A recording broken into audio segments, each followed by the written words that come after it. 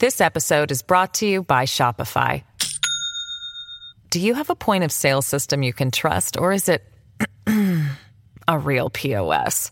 You need Shopify for retail. From accepting payments to managing inventory, Shopify POS has everything you need to sell in person. Go to shopify.com/system, all lowercase, to take your retail business to the next level today. That's shopify.com/system.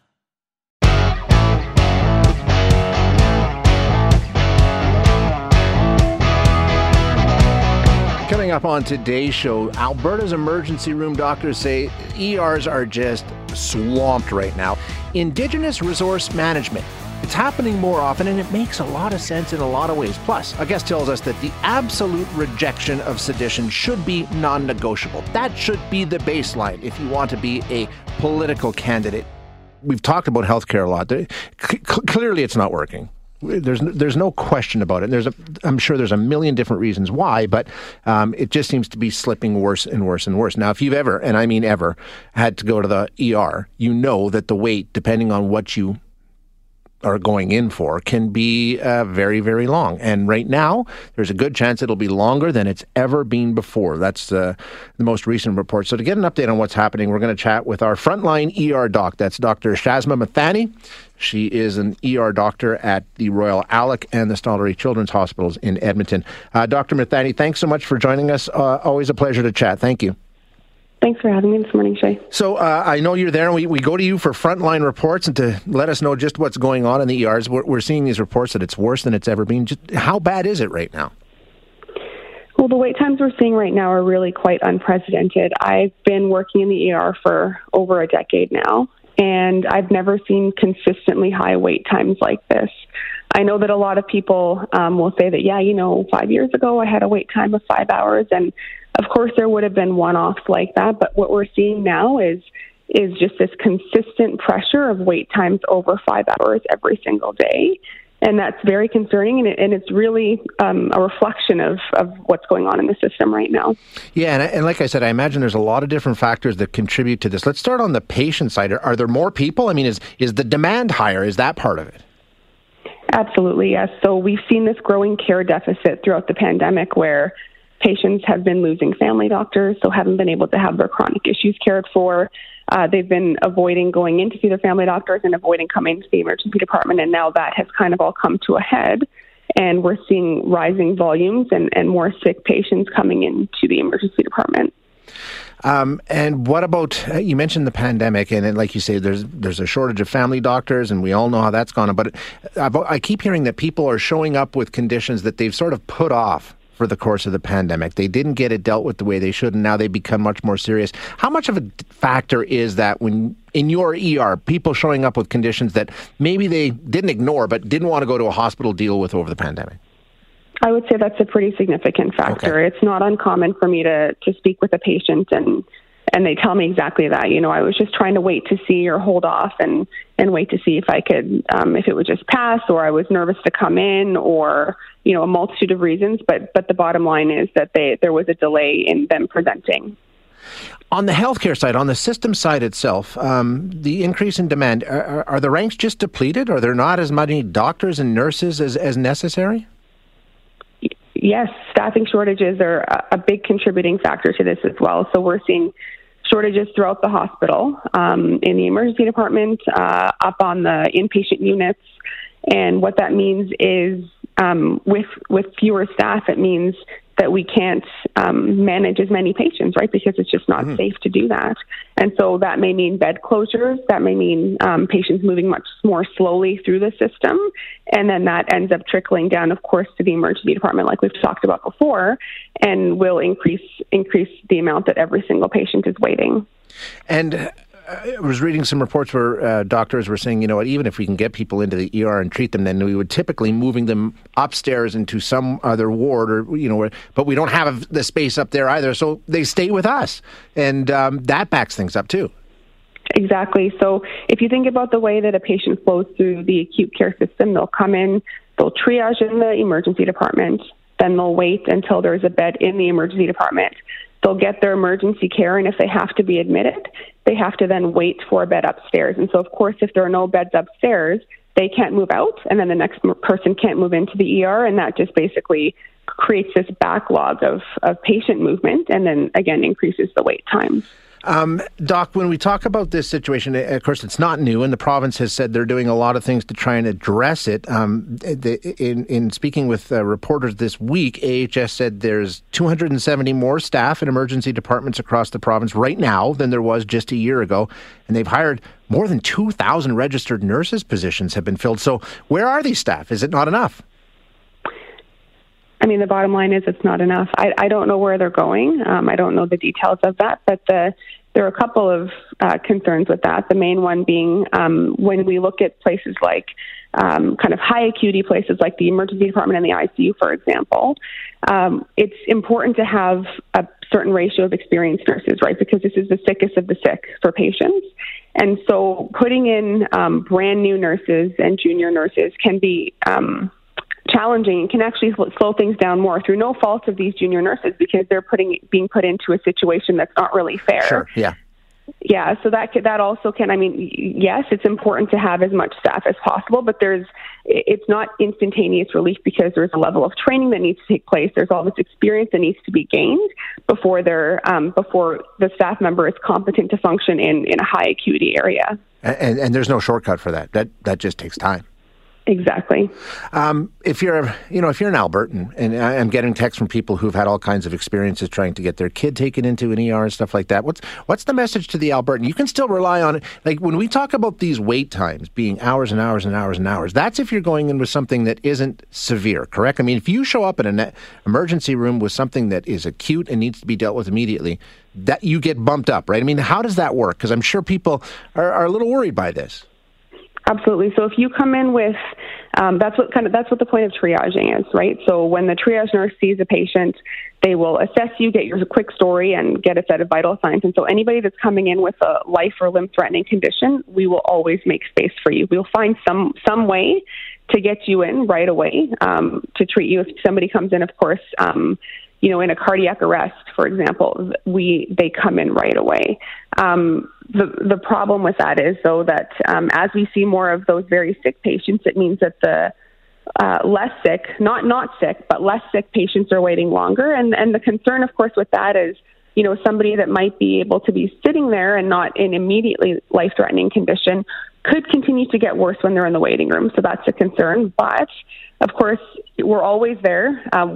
In the emergency department, I would say we're the most resourceful people in the hospital. We always try to find ways to make things work, if that means creating kind of unconventional spaces to see people in, going to see people on, the ambulance stretchers in the hallways just to try to get things going. We're trying to do our best to see everybody as quickly as possible. And I certainly don't want to deter anybody from coming to the ER, because we are there. I mean, if you need us, we're there. But if you're not as worried, if you have a pediatrician or a family doctor that you can get in to see, then try to do that. Of course, you can always call 811 to get some advice, and if all else fails, we're always there. And bottom line is, if it's something that perhaps a pediatrician or your GP could have handled, and you show up at the ER, be prepared to wait. And you know what, Doc? That makes sense. Absolutely. I mean, it's with the way that the Emerge works, of course, we take the sickest patients first, and that's the way it works. Yeah, exactly. I'll always appreciate the update. Thank you so much, Doctor. You bet. Thanks, Shay. That is Dr. Shazma Mithani, who is an ER doc at the Royal Alexandra Hospital in Edmonton and the Stollery Children's Hospital in Edmonton. So, I mean, that's just what she's seeing in her ER that she's working in. This episode is brought to you by Shopify. Do you have a point of sale system you can trust, or is it a real POS? You need Shopify for retail. From accepting payments to managing inventory, Shopify POS has everything you need to sell in person. Go to shopify.com/system, all lowercase, to take your retail business to the next level today. That's shopify.com/system. If you're struggling to lose weight, you've probably heard about weight loss medications like Wegovy or Zepbound, and you might be wondering if they're right for you. Meet PlushCare, a leading telehealth provider with doctors who are there for you day and night to partner with you in your weight loss journey. If you qualify, they can safely prescribe you medication from the comfort of your own home. To get started, visit plushcare.com/weight-loss. That's plushcare.com/weight-loss. plushcare.com/weight-loss. And she's not alone.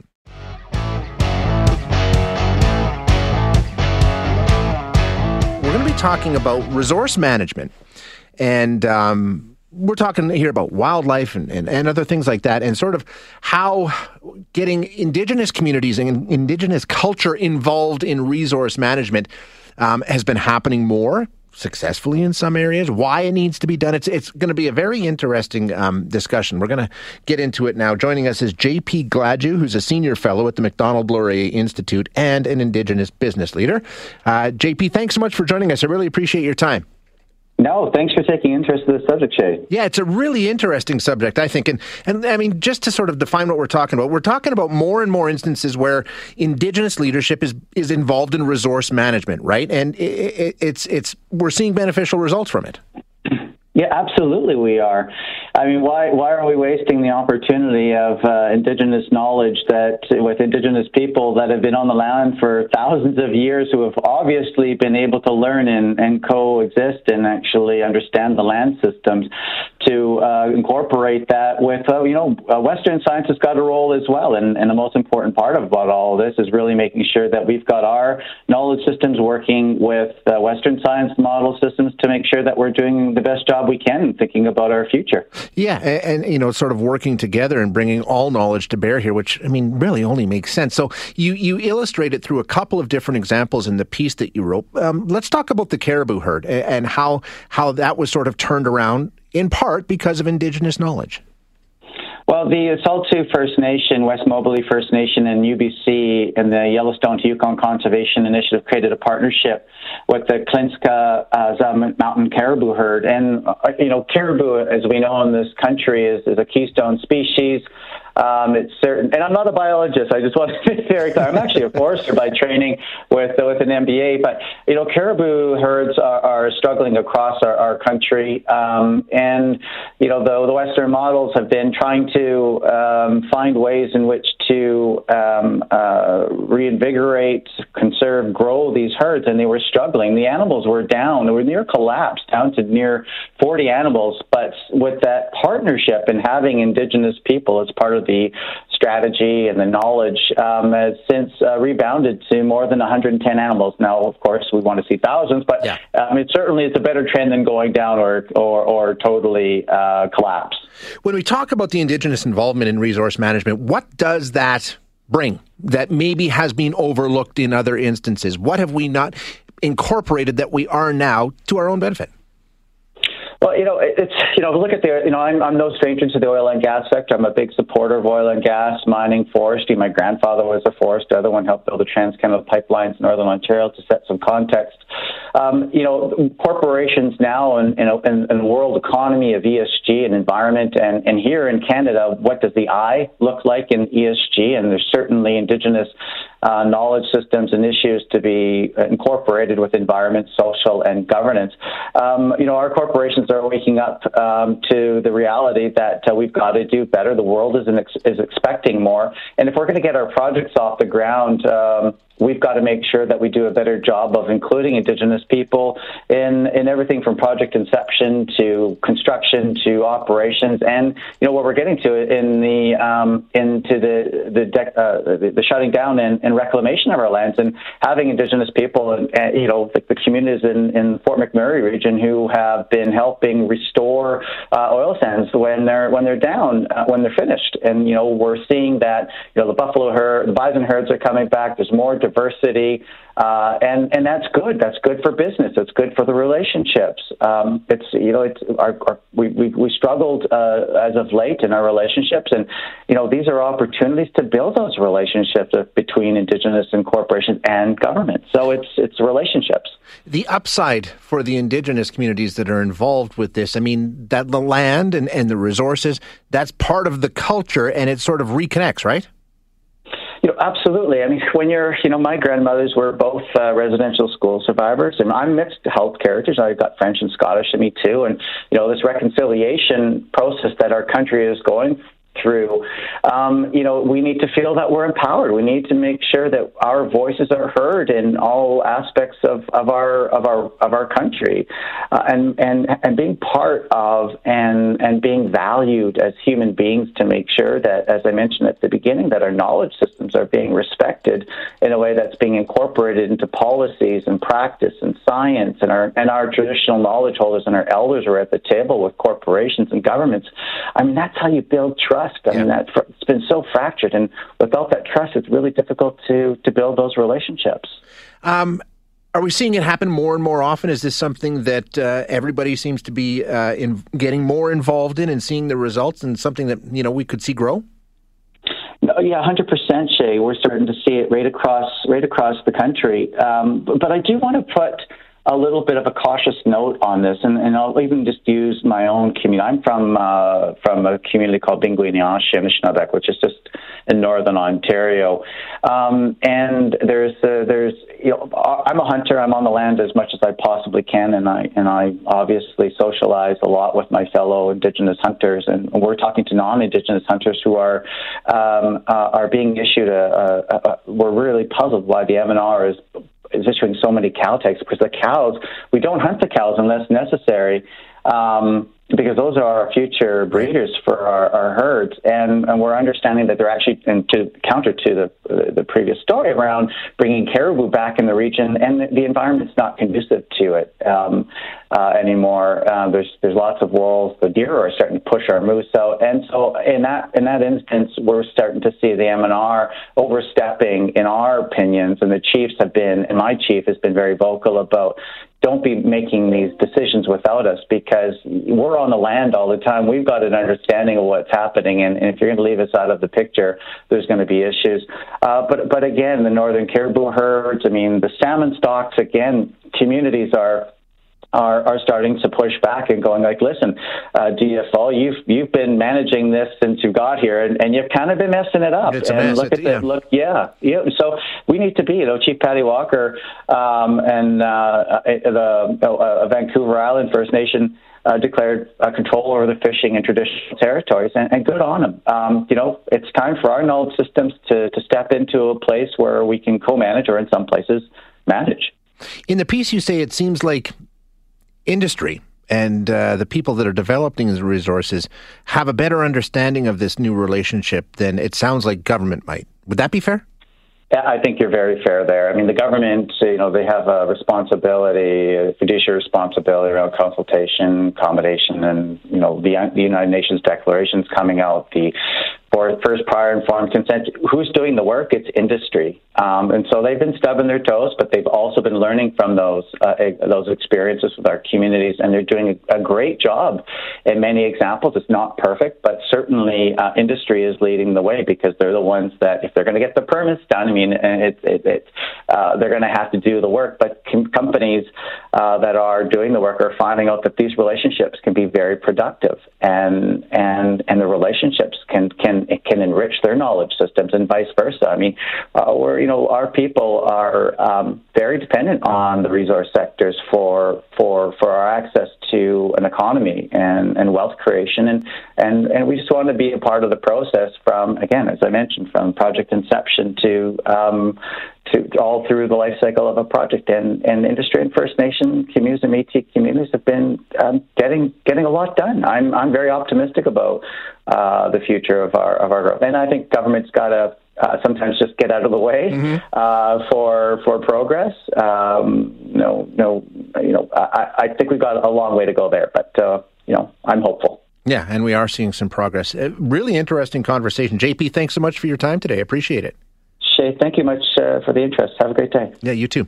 That is JP Gladu, who is a senior fellow at the Macdonald-Laurier Institute and an Indigenous business leader.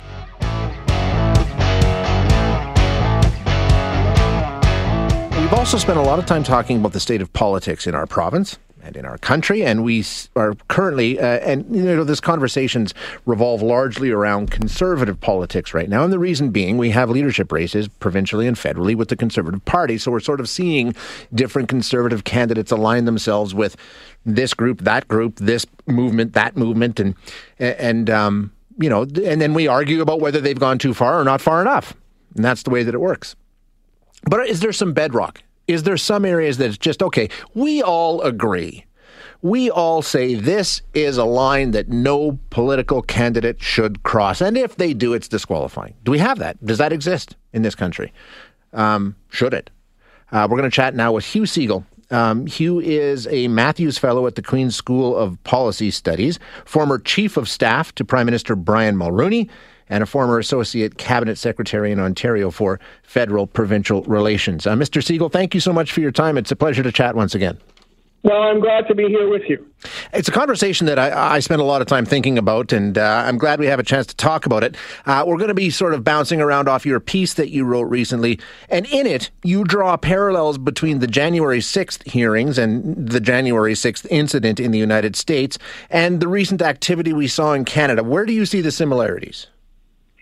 Well, we had, as your listeners will remember, the occupation of the national capital, downtown of Ottawa, by the Truckers' Freedom Convoy, and it went on for many, many weeks before the police got the authority to move people out as peacefully as possible. And during that period of time, we had some members of the Freedom Convoy, not all, I want to be clear about that, but some, who did some things which I think most Canadians would view as distasteful. There were some people waving a Nazi swastika flag, some wearing a Confederate flag, some people danced on the grave of the unknown soldier at the War Memorial near Parliament. And those are the sorts of things which I think most members of the convoy would have been unhappy about, and certainly it was not something which endeared the Freedom Convoy to the vast majority of Canadians. One of the things that happened in that process was when the convoy arrived, a group of members of the Freedom Convoy issued a memorandum of understanding. And that memorandum of understanding called for the Governor General, who I remind your listeners is not elected, and the Senate, who I remind your listeners is not elected. I know that because I was a member of it for about 10 years, to remove the Prime Minister, who I remind your listeners was duly elected under our democratic process, and replace him with a tripartite circumstance where the Governor General, the Senate, and representatives of the Truckers' Convoy would constitute the new government. Now, under the Criminal Code of Canada, removing a duly elected government by something other than a democratic election is called sedition. And as many of your listeners and viewers who are watching the hearings in Washington may have seen, there's been quite a bit of coverage that many of the people who were part of the insurrection on January the 6th in Washington have been charged with seditious conspiracy. In other words, they were planning to remove the constitutional capacity of the Vice President and the U.S. Congress to confirm the election results, and to do so by use of force. So the point that I tried to make in my piece in the Globe was that it's not acceptable in any democracy for any person seeking high office to be either in favor of or ambivalent about using sedition as a way to change a government. We change governments in this country through elections where people get to vote. We sometimes get rid of governments because the government loses a confidence vote in the House of Commons, but the people voting in that confidence vote are all duly elected members of Parliament who are accountable to their constituents. So that's the point that I was trying to make, and I was focusing specifically on Pierre Poilievre because he was one of the MPs who went down from Parliament Hill and met with the truckers and was supportive of what they were doing and had photographs taken. And to be fair to Pierre, he's made it perfectly clear that while he supported the cause and the freedom, he wasn't in favor of anything illegal that may have been done, such as dancing on the grave of the unknown soldier, etc. But he did not say anything about the proposal in the memorandum of understanding about removing the Prime Minister by something other a democratic process. And so my view is, if he's serious about being leader of the Conservative Party, as I assume he is, and about being Prime Minister, he has to be very, very clear. that he has no time for sedition, and he has not, to this point, said anything of that kind. And a lot of them have tried to walk this line and say, well, you know what? And Hugh, I'm seeing it all over my text line, and I'm sure you're not surprised. Oh, come on, it was one person with a swastika. Don't try and paint the whole crowd. And that's where we start pulling this apart, right? And as you were very careful to do off the top, we're not painting everybody with the same brush, but we're not running for office. So if you're a politician who is, can you walk that line? Can you say, well, I like this person at the convoy, but I don't agree with that person at the convoy? And do you need to be crystal clear about that? I thought that, and I'm just so everybody, your listeners are clear, I am a member of the Conservative Party, and I'm not supporting Mr. Poilievre, but I want to be fair. I thought when he made the distinction between those people who come to Ottawa to make their case, they were concerned about vaccine mandates and other issues, but were not involved in anything that was specifically illegal, was one group. Those who were doing illegal things, he wanted to disassociate himself from. So I give him credit for having done that. Having said that, he has been silent on the issue of the proposal to replace the existing Prime Minister, duly elected, by a tripartite new arrangement, which would have, by the way, no constitutional legitimacy in Canada, of a Governor-General unelected, a Senate unelected, and then representatives of the truckers, who would be, I assume, unelected. He's been silent on that. And I think that he owes it to people who support him and to the country to be clear about how he feels about that. When we take a look at this, you know why they don't. Here's my text line just telling you, and during the convoy, Trudeau hit and illegally invoked the Emergency Act, and now he's lying about it. The reason he's doing it is because there's support there. There's support there. In a way, it's cutting off some of your support to come out and say this was wrong. And we've seen all kinds of different Conservative candidates jumping around this position as they run for the leadership. Jean Charest has been very vocal about it and saying this was a disaster, it was a crime, it shouldn't have happened. But other than that, it's all sort of shades of gray. Well, I think you're right. And I think, quite frankly, let's assume for a moment that a whole bunch of Canadians would like to remove the present government at the next election. Let's assume for a moment that all of the people seeking the Conservative leadership want to be the leader of the party that does that because they want to be successful politically. All of that is great. But I think it's really important that people who aspire to high office and who clearly have a reasonable chance of getting there, as would be the case, Mr. Poilievre, make it perfectly clear that whatever they have in mind, anybody who proposes a non-democratic way of removing a government is not someone they would ever support or tolerate. Because if they are not clear about that, they leave the door open to a whole bunch of folk on the fringes, far right, far left, who may be involved, in fact, in suggesting that we really shouldn't wait for elections. They're such a pain in the neck. We should just get rid of the government some other way. Well, that is sedition, that is treasonous, and it's against the criminal code. That's why I think people who aspire to high office should be precise about that. Mr. Segal, it's an interesting conversation, and it sparked a lot of debate on the text line. I appreciate your time today. Thank you.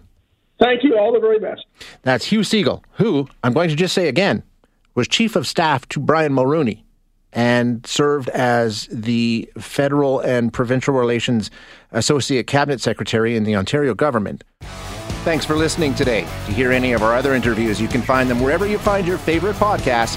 And if you like what you hear, don't forget to rate and review us.